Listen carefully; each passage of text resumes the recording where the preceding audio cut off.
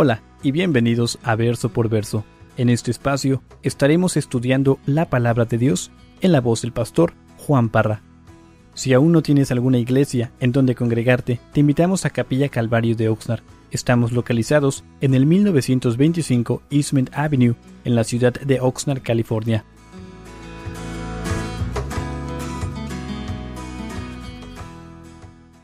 Primera de Corintios capítulo 1, verso 1 dice: Pablo, llamado a ser apóstol de Jesucristo por la voluntad de Dios, y el hermano Sóstenes. Y nos detenemos aquí. Nos vamos a ir bien despacito a través de todo este libro. Creo que es un libro que nos va a ayudar personalmente, individualmente, como parejas, como familias, pero principalmente como iglesia. Vamos a ver un rollo aquí en esta iglesia de Corinto. Entonces, lo que quiero que vean ahí juntamente conmigo es de que este libro, en sí el verso 1, abre dándonos el nombre de un personaje. ¿Y ese personaje es quién? Pablo. Y entonces, lo que tenemos que entender, y voy a hablar rápido para dar toda la información que tengo aquí. Pablo antes lo conocimos como Saulo. Si tú regresas al libro de Hechos, en el capítulo 7, en el verso 58, ahí nos topamos con este personaje conocido Saulo. Y curioso porque el nombre de Saulo, si lo buscas en el original, el nombre de Saulo significa pedido. Es lo que significa Saulo. En sí es el nombre de Saúl. Significa pedido, solicitado. Entonces, si tú conoces la vida de Pablo, sabes de que él era un hombre muy solicitado, un hombre muy pedido en la cultura judaica.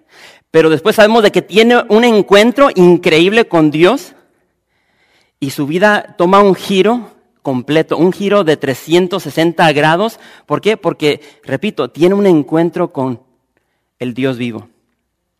Entonces, obviamente sabemos de que a través de ese encuentro Dios le cambia el nombre, ahora lo conocemos como Pablo, y el resto de nuestros estudios vamos a hacer mención de él como Pablo. Entonces, en ese encuentro que él tiene, y tenemos que entender de que Pablo, cuando se topa con Jesús, Pablo va ¿a dónde? A Damasco. Él va rumbo a Damasco, ¿para qué? Para matar e encarcelar a cristianos. Entonces, esa era su chamba. Él va para Damasco con ese propósito, con esa meta de destruir lo que conocemos como la iglesia. Y entonces vemos este encuentro con Pablo y Jesús y todo cambia. Repito, un giro 360 grados. Y ese hombre, que diría yo era el principal perseguidor de la iglesia, ahora es el más grande misionero para la iglesia. Entonces, hermanos, eso es lo que sucede cuando tú tienes un encuentro con Jesús. Tu vida cambia. Tu vida ya no es igual. Y solamente Dios puede hacer eso. Entonces sabemos de que Pablo era un ciudadano romano de la ciudad de Tarso.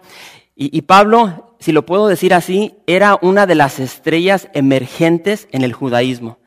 Pablo era reconocido, era famoso. Y este es un joven que está creciendo en su reconocimiento como maestro, como rabino. Sabemos de que fue un estudiante, un discípulo del gran rabino Gamaliel. Entonces era fariseo de fariseos. Y me encanta porque Pablo, cuando tiene este encuentro con Jesús, aparte de que cambia, aparte de que es transformado, Pablo lo deja todo. Y sabes una cosa, tal vez en esta noche Dios te está pidiendo que dejes ciertas cosas en tu vida. Las tienes bien amarradas, bien cuidaditas, pero vemos de que Pablo deja todo. Y es lo que amo de este hombre, de Pablo.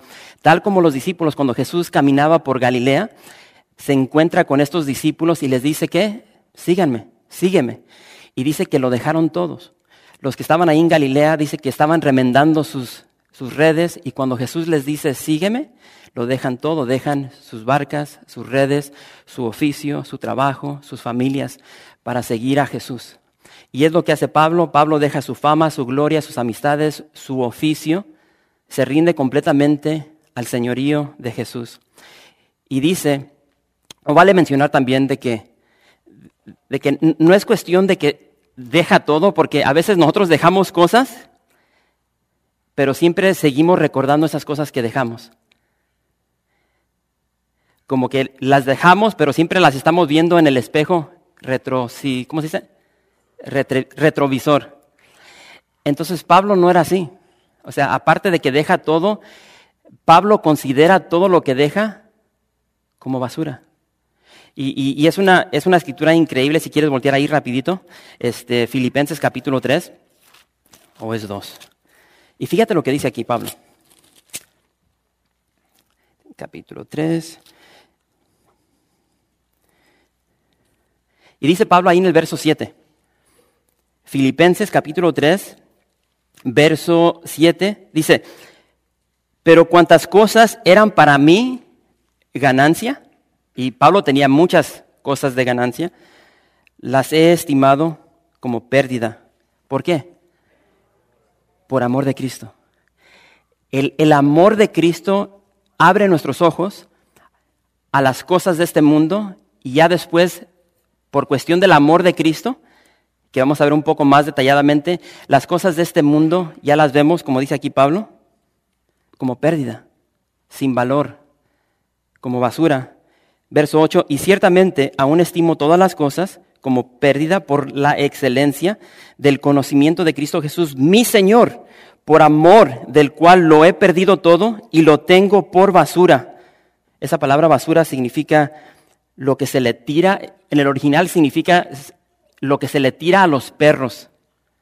Es lo que significa basura, inmundicia, basura para ganar a Cristo. Entonces no era cuestión de que Pablo deja todo y después sigue pensando en todo lo que dejó, no. Lo deja y lo considera pérdida, basura, estiércol, por el amor de Cristo. Entonces, ahí dice en el verso 1, Pablo llamado a ser ¿qué? Apóstol de Jesucristo por la voluntad de Dios.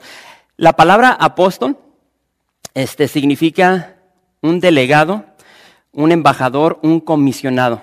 Entonces tenemos que entender el significado de estas palabras porque lamentablemente el día de hoy se ha infiltrado dentro de la iglesia un significado erróneo de las palabras bíblicas que encontramos en la palabra.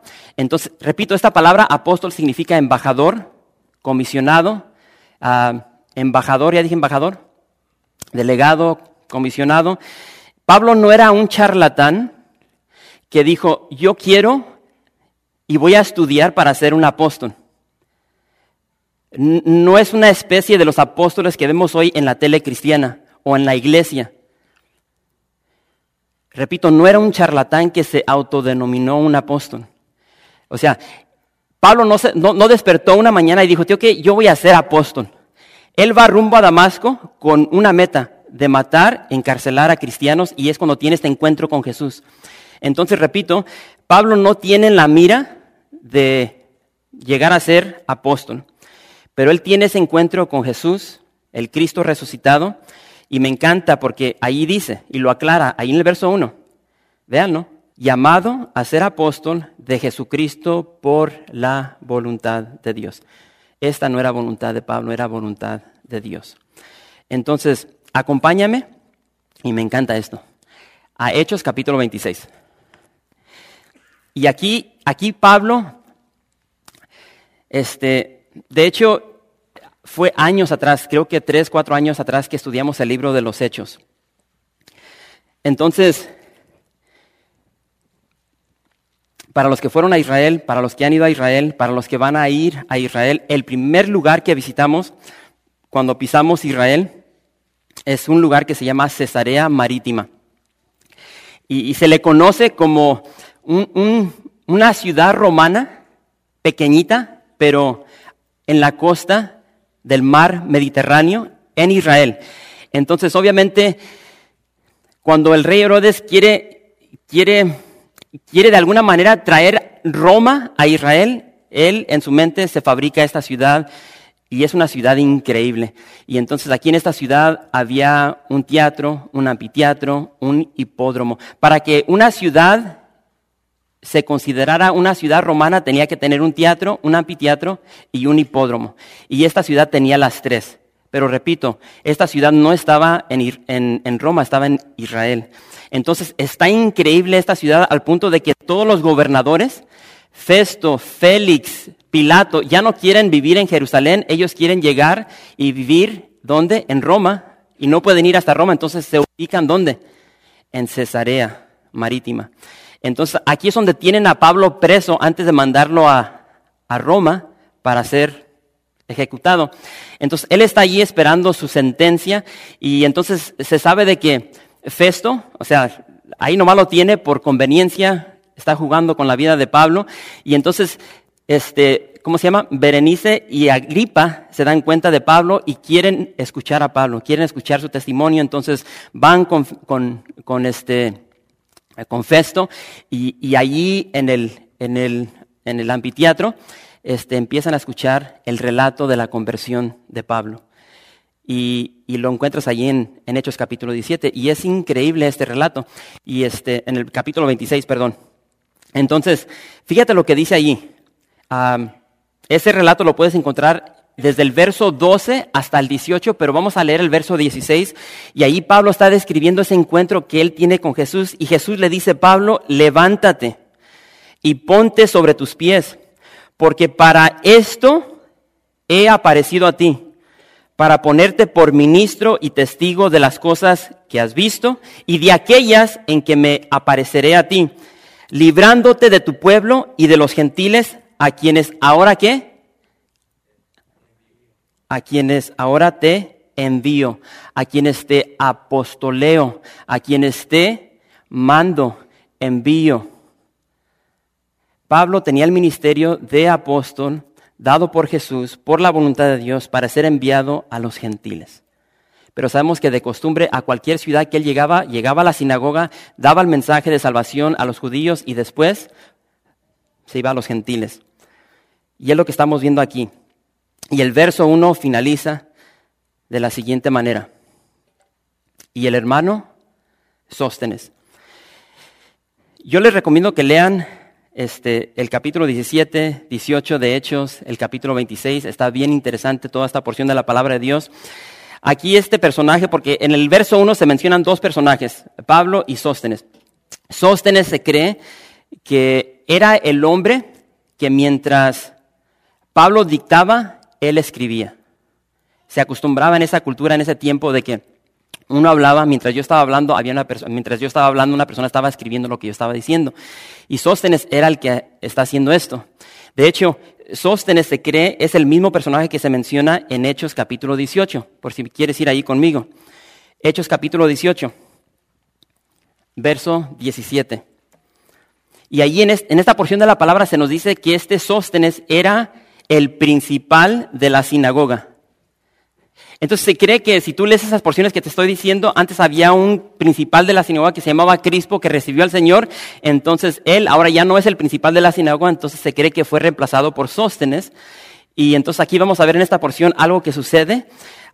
Y dice en el verso 17, Hechos 18, verso 17, dice, entonces todos los griegos, apoderándose de Sóstenes, principal de la sinagoga, le golpeaban delante del tribunal, pero a Galión nada se le daba de ello.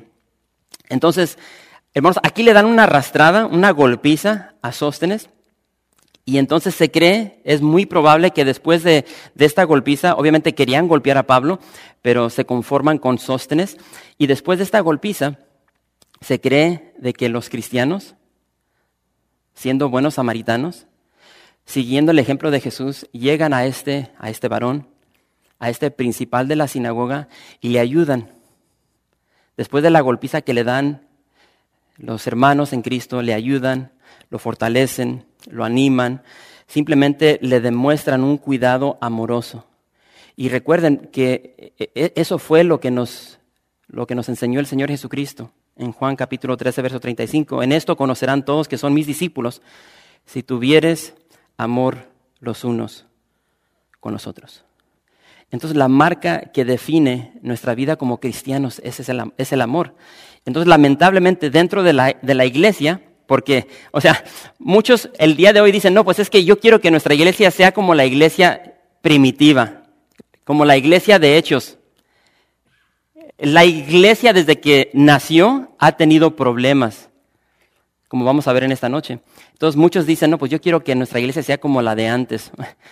Ahorita vas a agarrar un panorama de lo que era la iglesia primitiva y no es nada bonito.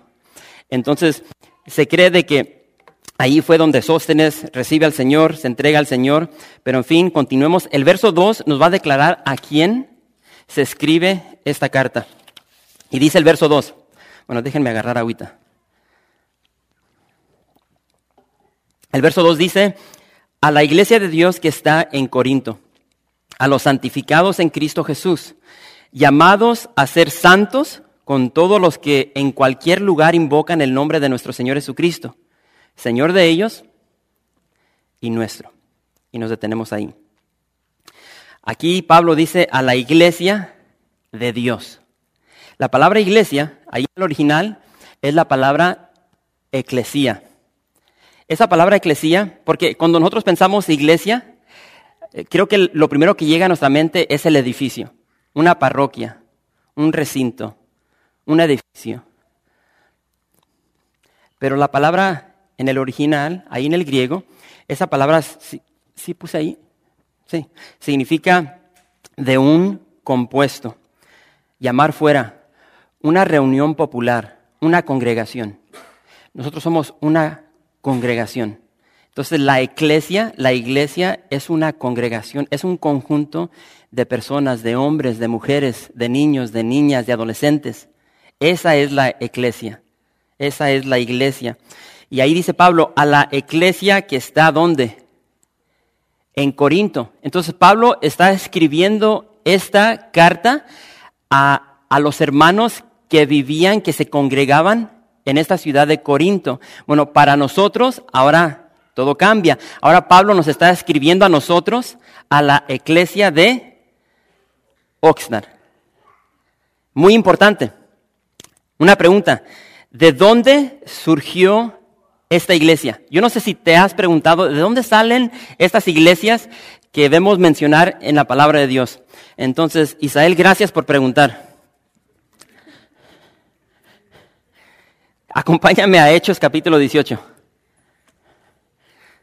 Utilizar a Saulito aquí, que preguntó antes de salir. Hechos capítulo 18.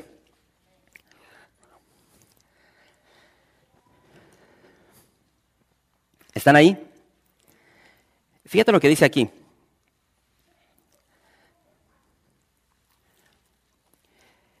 Después de estas cosas, Pablo salió de Atenas y fue a Corinto.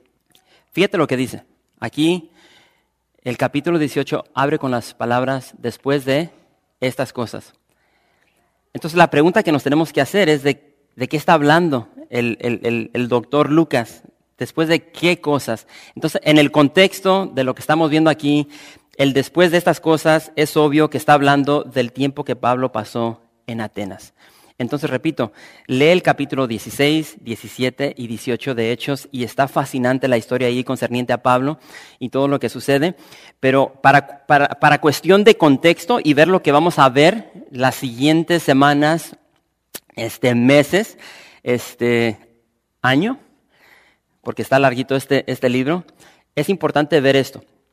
Entonces, Atenas, hermanos, era una ciudad entregada a la idolatría. Ahora, yo no sé si te puedes relacionar con la idolatría.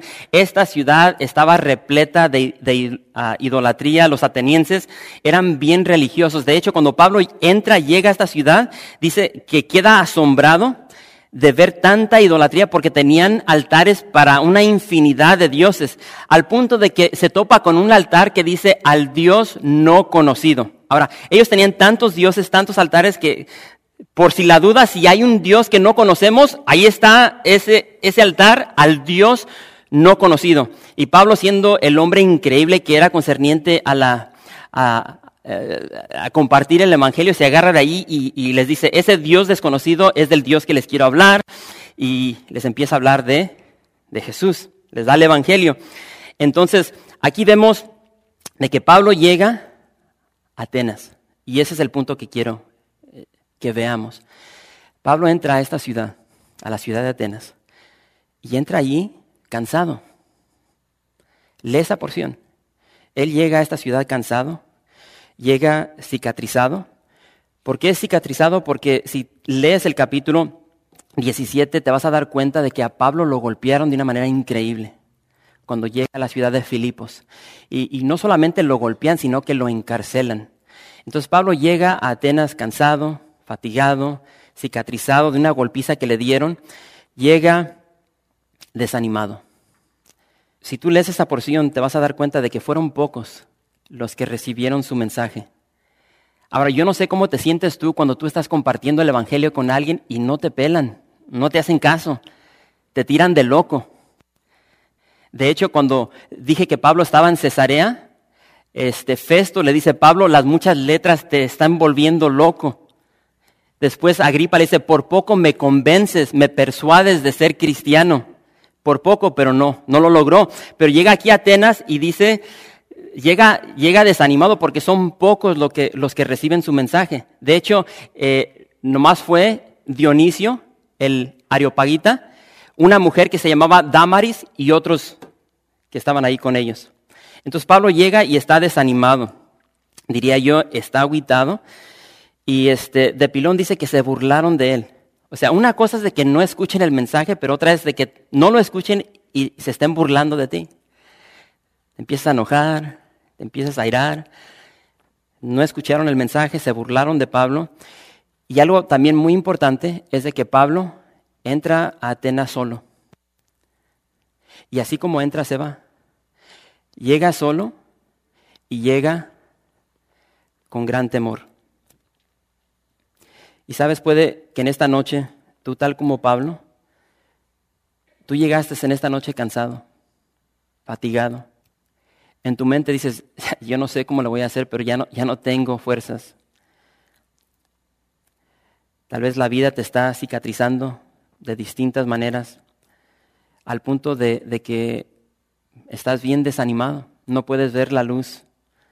El desánimo te ha quitado toda esperanza.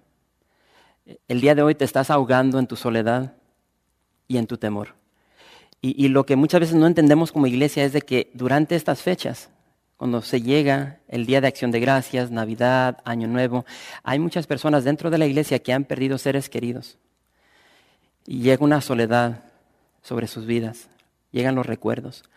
Y es tan importante ser parte de una iglesia sana, repleta del amor de Jesús, para ser de esperanza, de confort a esas personas que necesitan del Señor. Entonces no sé cómo te encuentras en esta noche, pero lo que me encanta de la palabra de Dios, por eso amo la palabra de Dios, es de que podemos llegar a porciones como esta y ser alentados.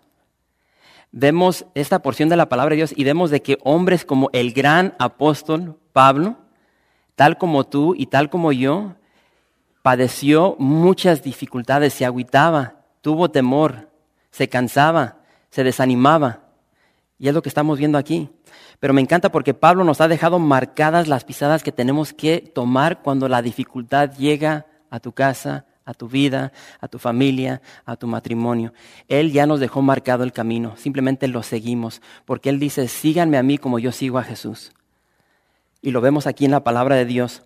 Y a pesar de las muchas dificultades, me encanta porque, ¿qué es la tendencia cuando la dificultad llega a tu vida? Cuando el desánimo, el cansancio, cuando la lucha, la batalla. Si eres como yo, te agüitas y te quedas inactivo. Y típicamente sueles criticar y te haces la víctima y nomás empiezas a bla, bla, bla. Pablo no hace eso. Me encanta este ejemplo porque, ¿qué es lo que hace? Repito, ya nos dejó marcado el camino. Y si regresamos al verso 1, ahí lo dice todo. Pablo llamado a ser ¿qué? Un embajador. Pablo conocía bien su llamado. Esto no fue algo que él se autodenominó, fue un llamado celestial, fue algo que Dios le otorgó de ser un embajador, de llevar el evangelio a los gentiles, y a pesar de lo que llegó a su vida, en medio de esta gran dificultad, él conocía bien su identidad. Yo soy apóstol, embajador del evangelio, y no me importa lo que esté sintiendo, yo tengo un llamado. Yo confío durante esta gran dificultad que el Señor me va a sostener y no sé cómo lo va a hacer, pero el Señor va a obrar porque Él es fiel. Entonces deja sus circunstancias a un lado, se enfoca en el Señor, puesto los ojos en el autor y consumador de la fe, y él sigue las pisadas de Jesús, porque Jesús es fiel y él reconoce su llamado. Y sigue. Deja la ciudad de Atenas y entra a la ciudad de Corinto. Entonces Pablo llega a la ciudad de Corinto, tal como dejó la ciudad de Atenas, y llega a esta ciudad de Corinto cansado, cicatrizado, desanimado, en soledad y en gran temor. Y entonces él simplemente está obedeciendo la voluntad de Dios.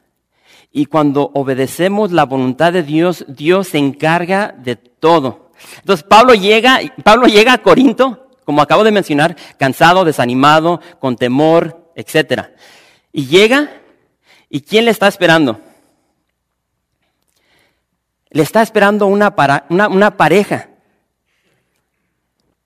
Y los conocemos como Aquila y Priscila.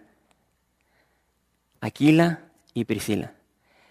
Entonces, tomando en mente cómo llega Pablo, Dios en su infinita gracia le tiene esta pareja allí en Corinto.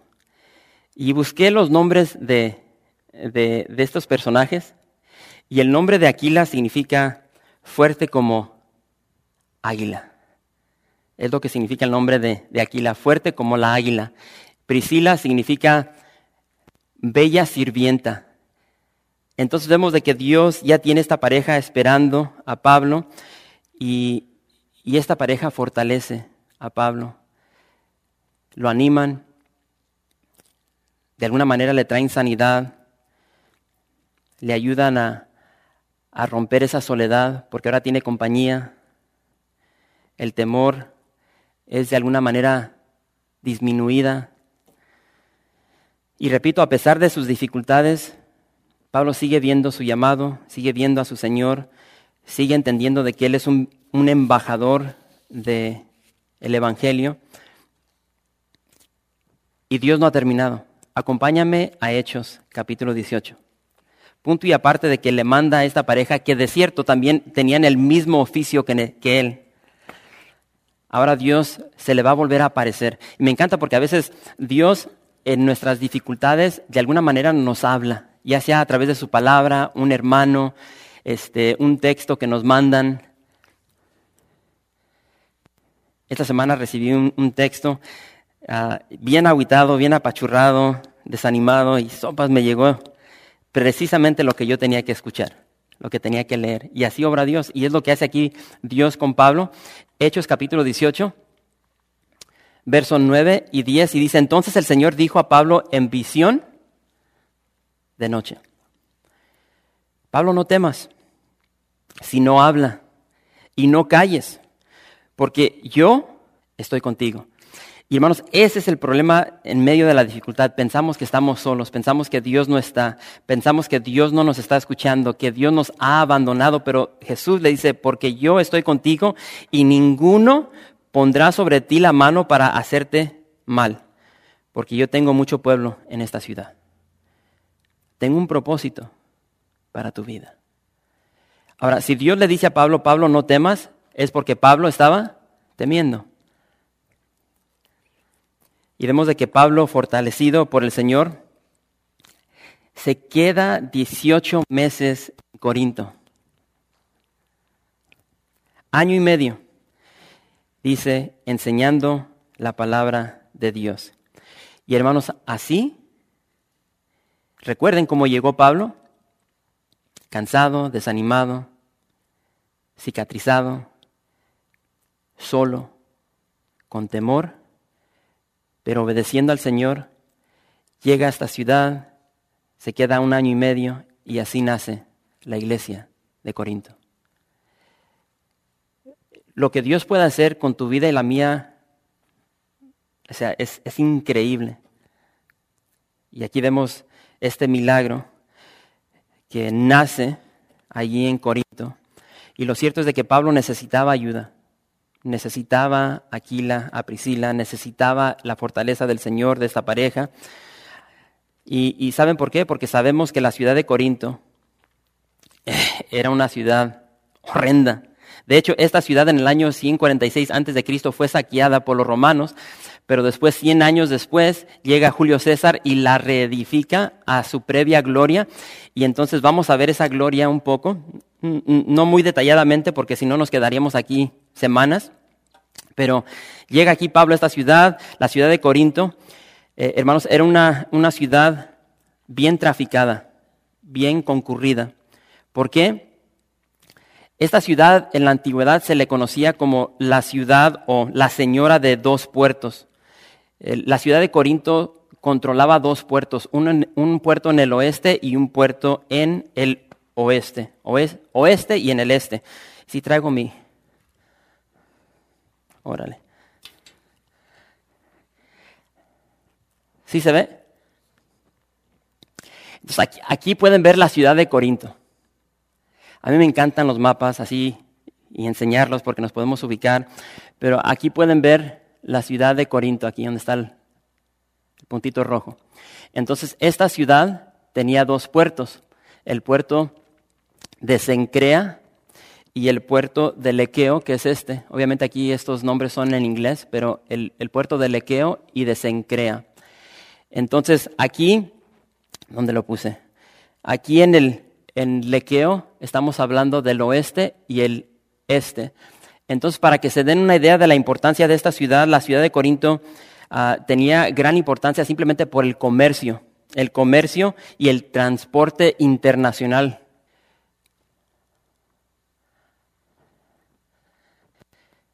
¿Sí se ve? ¿Se fue Omar? ¿Sí lo pueden ver? Yo estoy bien ceguetas y yo veo nomás blanco. No se ve. Bueno, el punto es de que aquí está Corinto, y nomás para que se den una idea de la importancia, toda embarcación, porque obviamente en aquel entonces no había aviones, no había carros, todo se hacía a través de carreta, por tierra o por barca. Entonces, hablando aquí del este, del oriente, barcas salían desde Siria, desde Egipto, desde Asia Menor, desde esta región aquí, y tomaban barcas y llegaban aquí y entraban a la ciudad de Corinto. Del oeste había barcas que salían de Italia y de Europa y bajaban y entraban aquí, al puerto de Lequeo, o de este lado al puerto de Cencrea. Entonces toda mercancía del este, del oeste, tenían que pasar por Corinto. Entonces vemos de que esta ciudad era importantísima, porque todos los viajeros tenían dos opciones. Si salían del este, tenían que venir por aquí, entrar por Corinto o darle toda la vuelta por acá, que era una vuelta de 200 millas. Ahora, 200 millas, o sea, en carro está pesadísimo. Ahora imagínate en barca. Entonces, más para que te ubiques. Entonces, igual, si salían del oeste tenían que bajar, y si no entraban a Corinto tenían que darle toda la vuelta. 200 millas. Entonces, lo que tenemos que entender es de que esta área de aquí, esta área, creo que lo puse aquí, era una área bien peligrosa, o sea, las aguas allí bien turbulentas. Maleas se llamaba esta porción aquí. Y allí tenía fama esa área de inundaciones. Ahí se han inundado barcas como no te puedes imaginar. De hecho, había un dicho que se decía, cuando dobles Maleas, esta sección ahí, olvídate de tu casa. Es lo que se decía de esa área. Y entonces, todas las barcas entraban aquí, y esto es una locura. O sea, entraban y literalmente agarraban estas barcas y las alzaban. Aquí, no sé si pueden ver, creo que se ve mejor de esta. ¿Sí ven este cuello? Este isthmus. Simplemente es un pedazo de tierra que une dos pedazos de tierra más grandes. Entonces, no sé si alcanzan a ver esa línea ahí. Ahí agarraban estas barcas y las jalaban. Ese camino que crearon era el diolcos. Entonces era una onda de estas.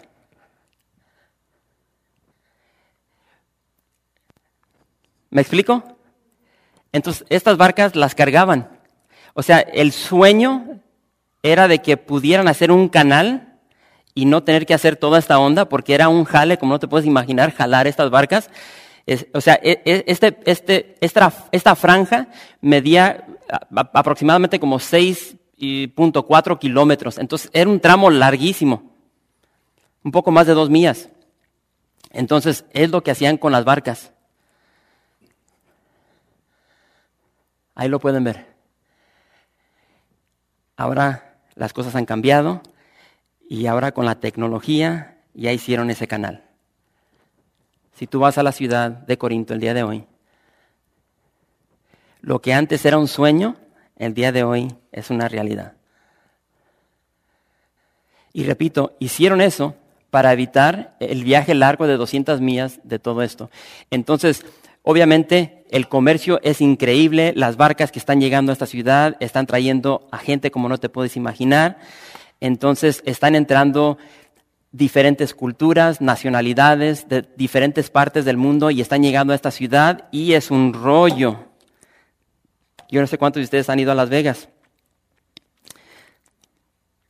El éxito comercial de esta ciudad solamente tenía por rival su decadencia.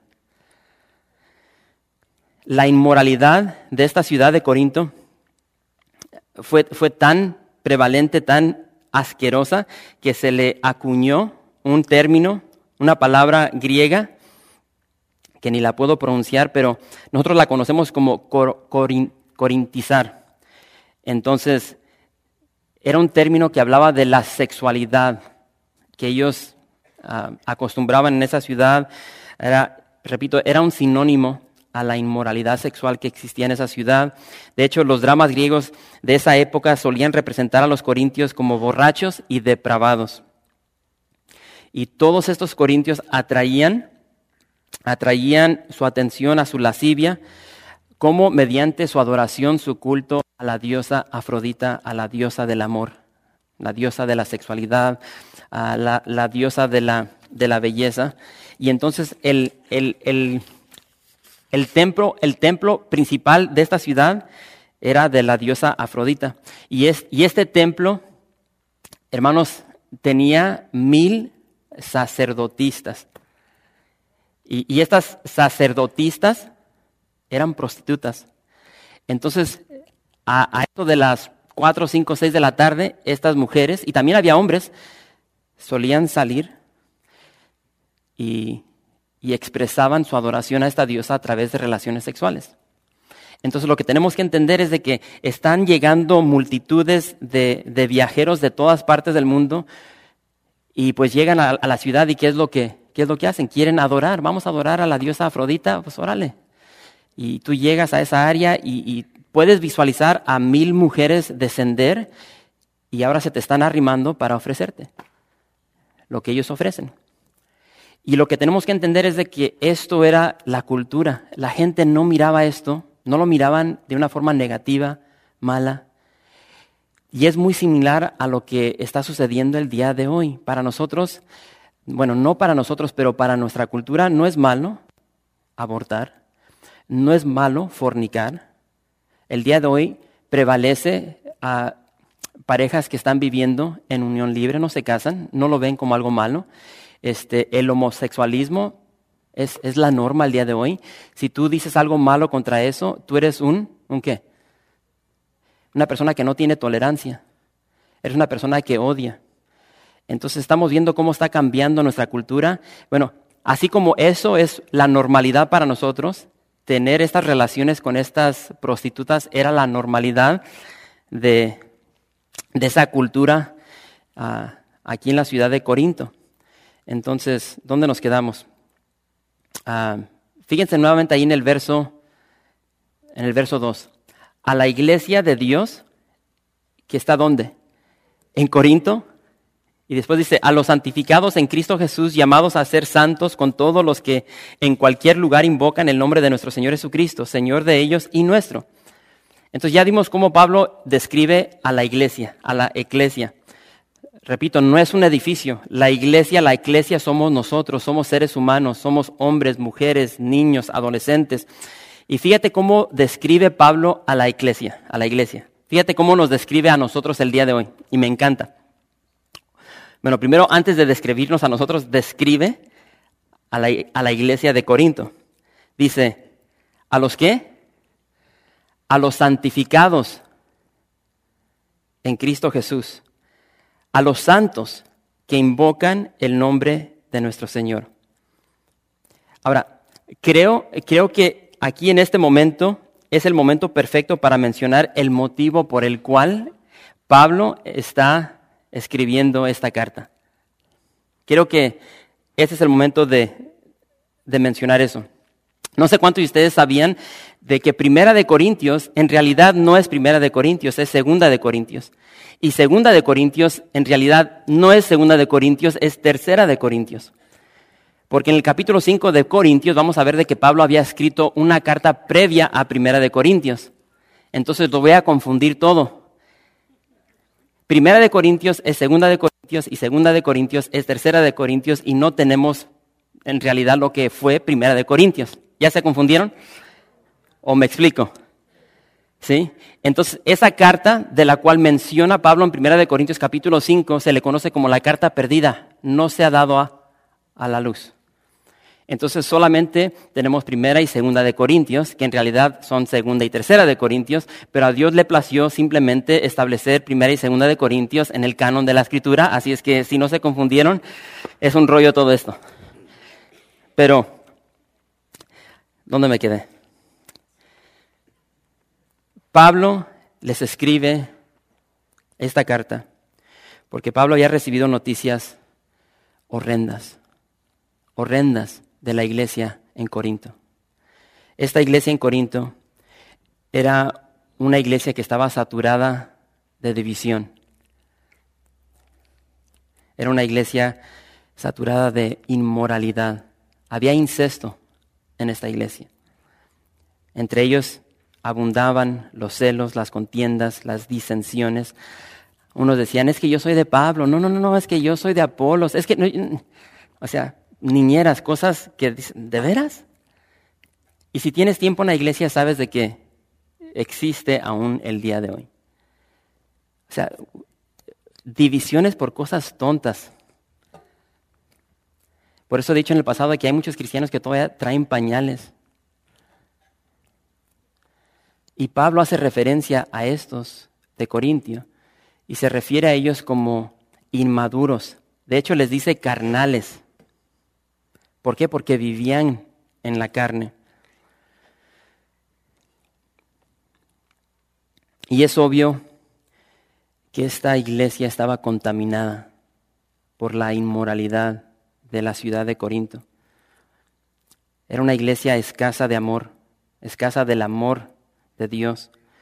Y lo que sucedió es de que cuando nos dejamos llevar por toda esta contienda, división, niñeras, la iglesia deja de funcionar para el propósito para el cual existe. Entonces, esta iglesia dejó de tener influencia en su cultura, dejó de brillar.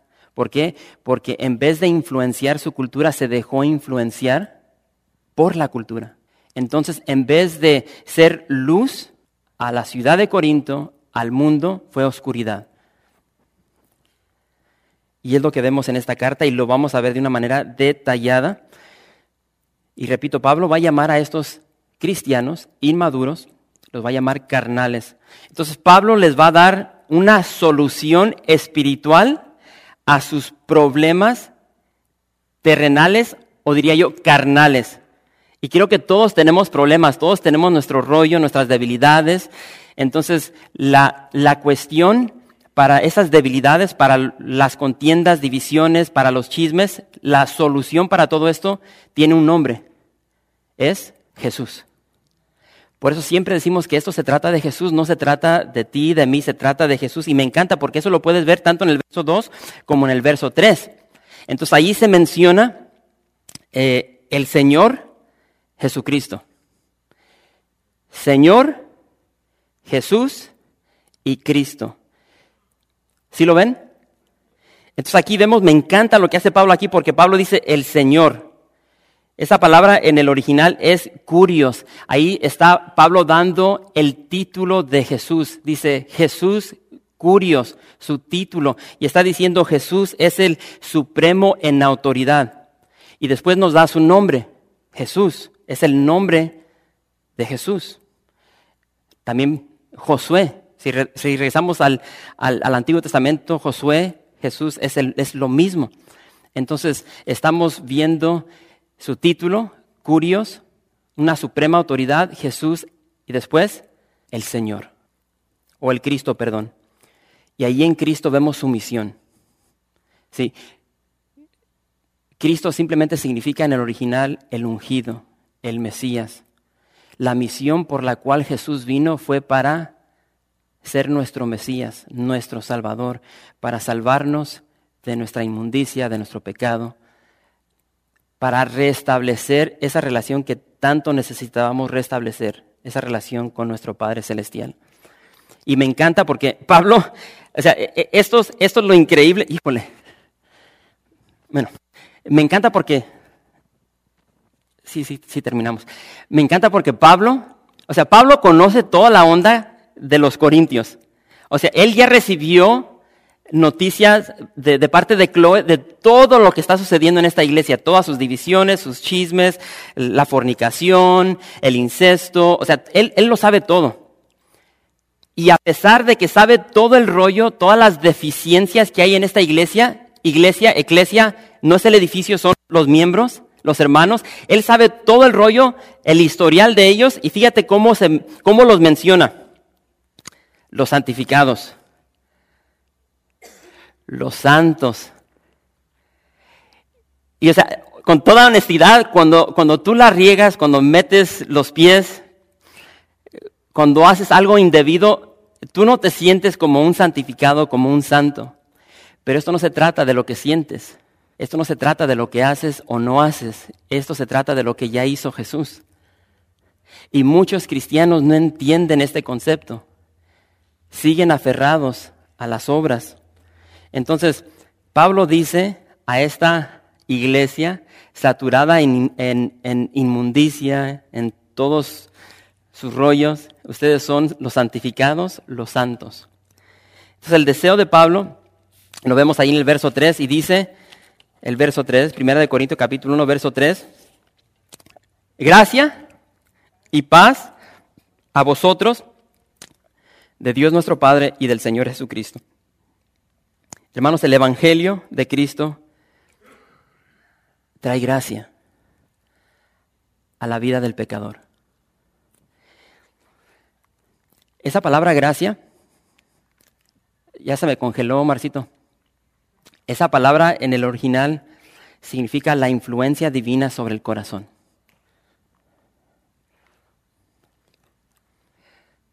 Ahora, esto es increíble.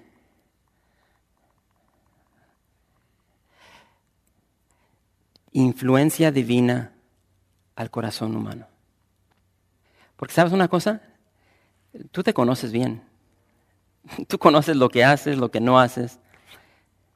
Tú conoces bien lo que tu mente está maquinando. Muchas veces lo que tu mente está maquinando cuando tienes a tu cónyuge a un lado.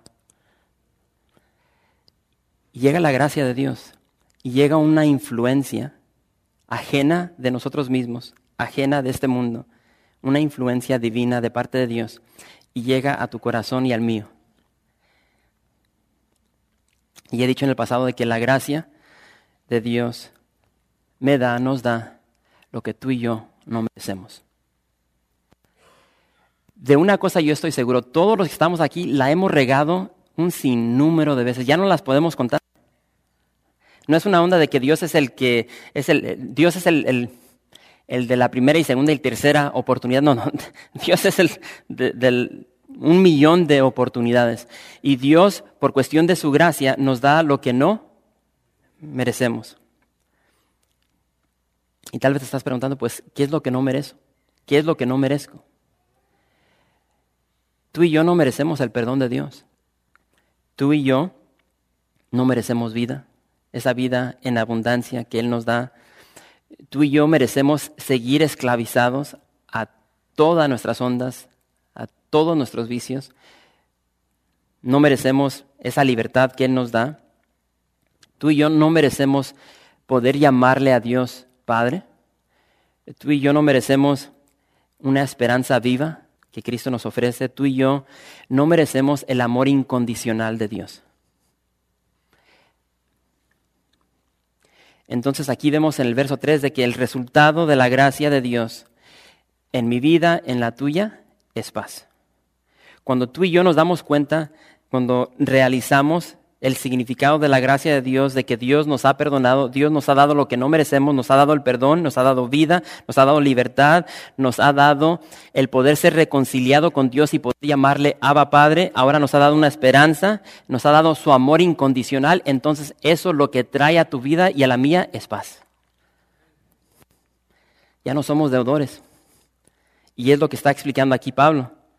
Entonces, hermano, la gracia de Dios tiene su énfasis no en quien la recibe, sino en quien la otorga. Y esto se trata de Jesús. No se trata de ti, se trata de mí. Dios te ofrece esa gracia solamente a través de Cristo Jesús. Y ¿sabes una cosa? Dios no te va a forzar. Es un regalo inmerecido y punto. Está en ti si tú quieres ese regalo inmerecido, porque la gracia de Dios te da lo que no mereces. Entonces está en ti si dices, yo quiero ese regalo, yo quiero esa gracia. Entonces vemos de que la iglesia de Jesús, hermanos, ha recibido el poder del Espíritu Santo. La llenura del Espíritu Santo. ¿Para qué? Vamos a ver las ondas que tenía esta iglesia. Dios da de su Espíritu simplemente para que tú y yo seamos testigos al mundo. Para que seamos testigos, así como en Corinto, como esta ciudad que estaba asentada en tinieblas, estaba asentada en inmoralidad sexual, estaba asentada en idolatría, divisiones, le faltaba amor.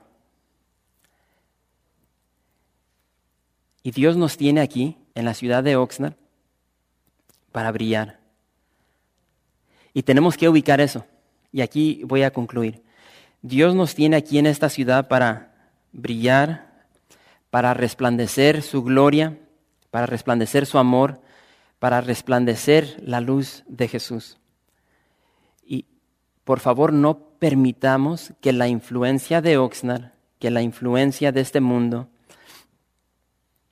que la presión de este mundo nos encamine a la normalidad, que nos encamine al pecado, que no importe la presión que tú estás recibiendo de parte de tu cónyuge, de tus hijos, de tu familia, de tu trabajo, de tus amistades, que digan lo que digan, que se burlen de ti, tú permaneces fiel, tal como Pablo, tal como Jesús. Seamos fiel al llamado, tal como el apóstol Pablo lo fue al de él.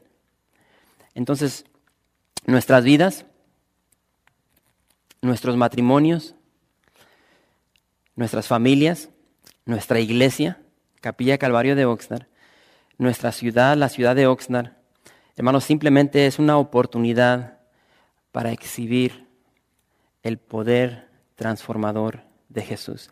Esto se trata de Jesús y repito, van a llegar circunstancias a nuestras vidas, a nuestras familias, a nuestros matrimonios, a nuestros familiares, a nuestros compañeros de trabajo.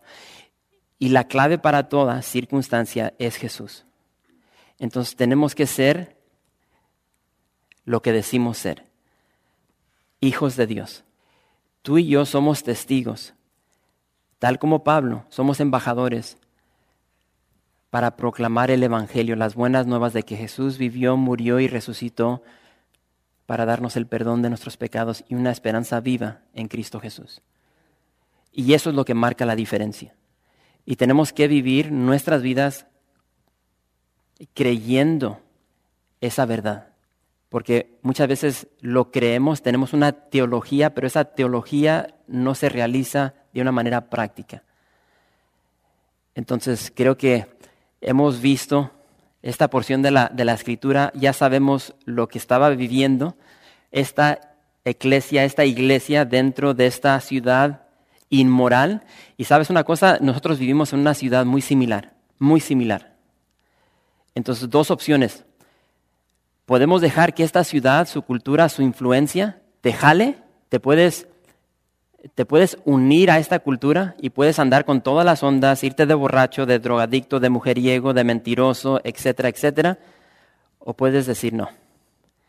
Yo voy a marcar una diferencia y voy a dejar que la luz de Cristo brille en mí para que personas puedan cambiar su destino final. Y para eso existimos, para glorificar a Dios y para expandir su reino. Gracias por visitar calvariooxnard.org. En este sitio web podrás encontrar información fresca cada semana, como los servicios previamente grabados, los cuales están disponibles para ti para que los puedas escuchar en cualquier momento. Estamos seguros que este material será de gran edificación espiritual para tu vida y para tu familia. La visión de Capilla Calvario de Oxnard es ser como Jesús, aprendiendo y viviendo la palabra de Dios.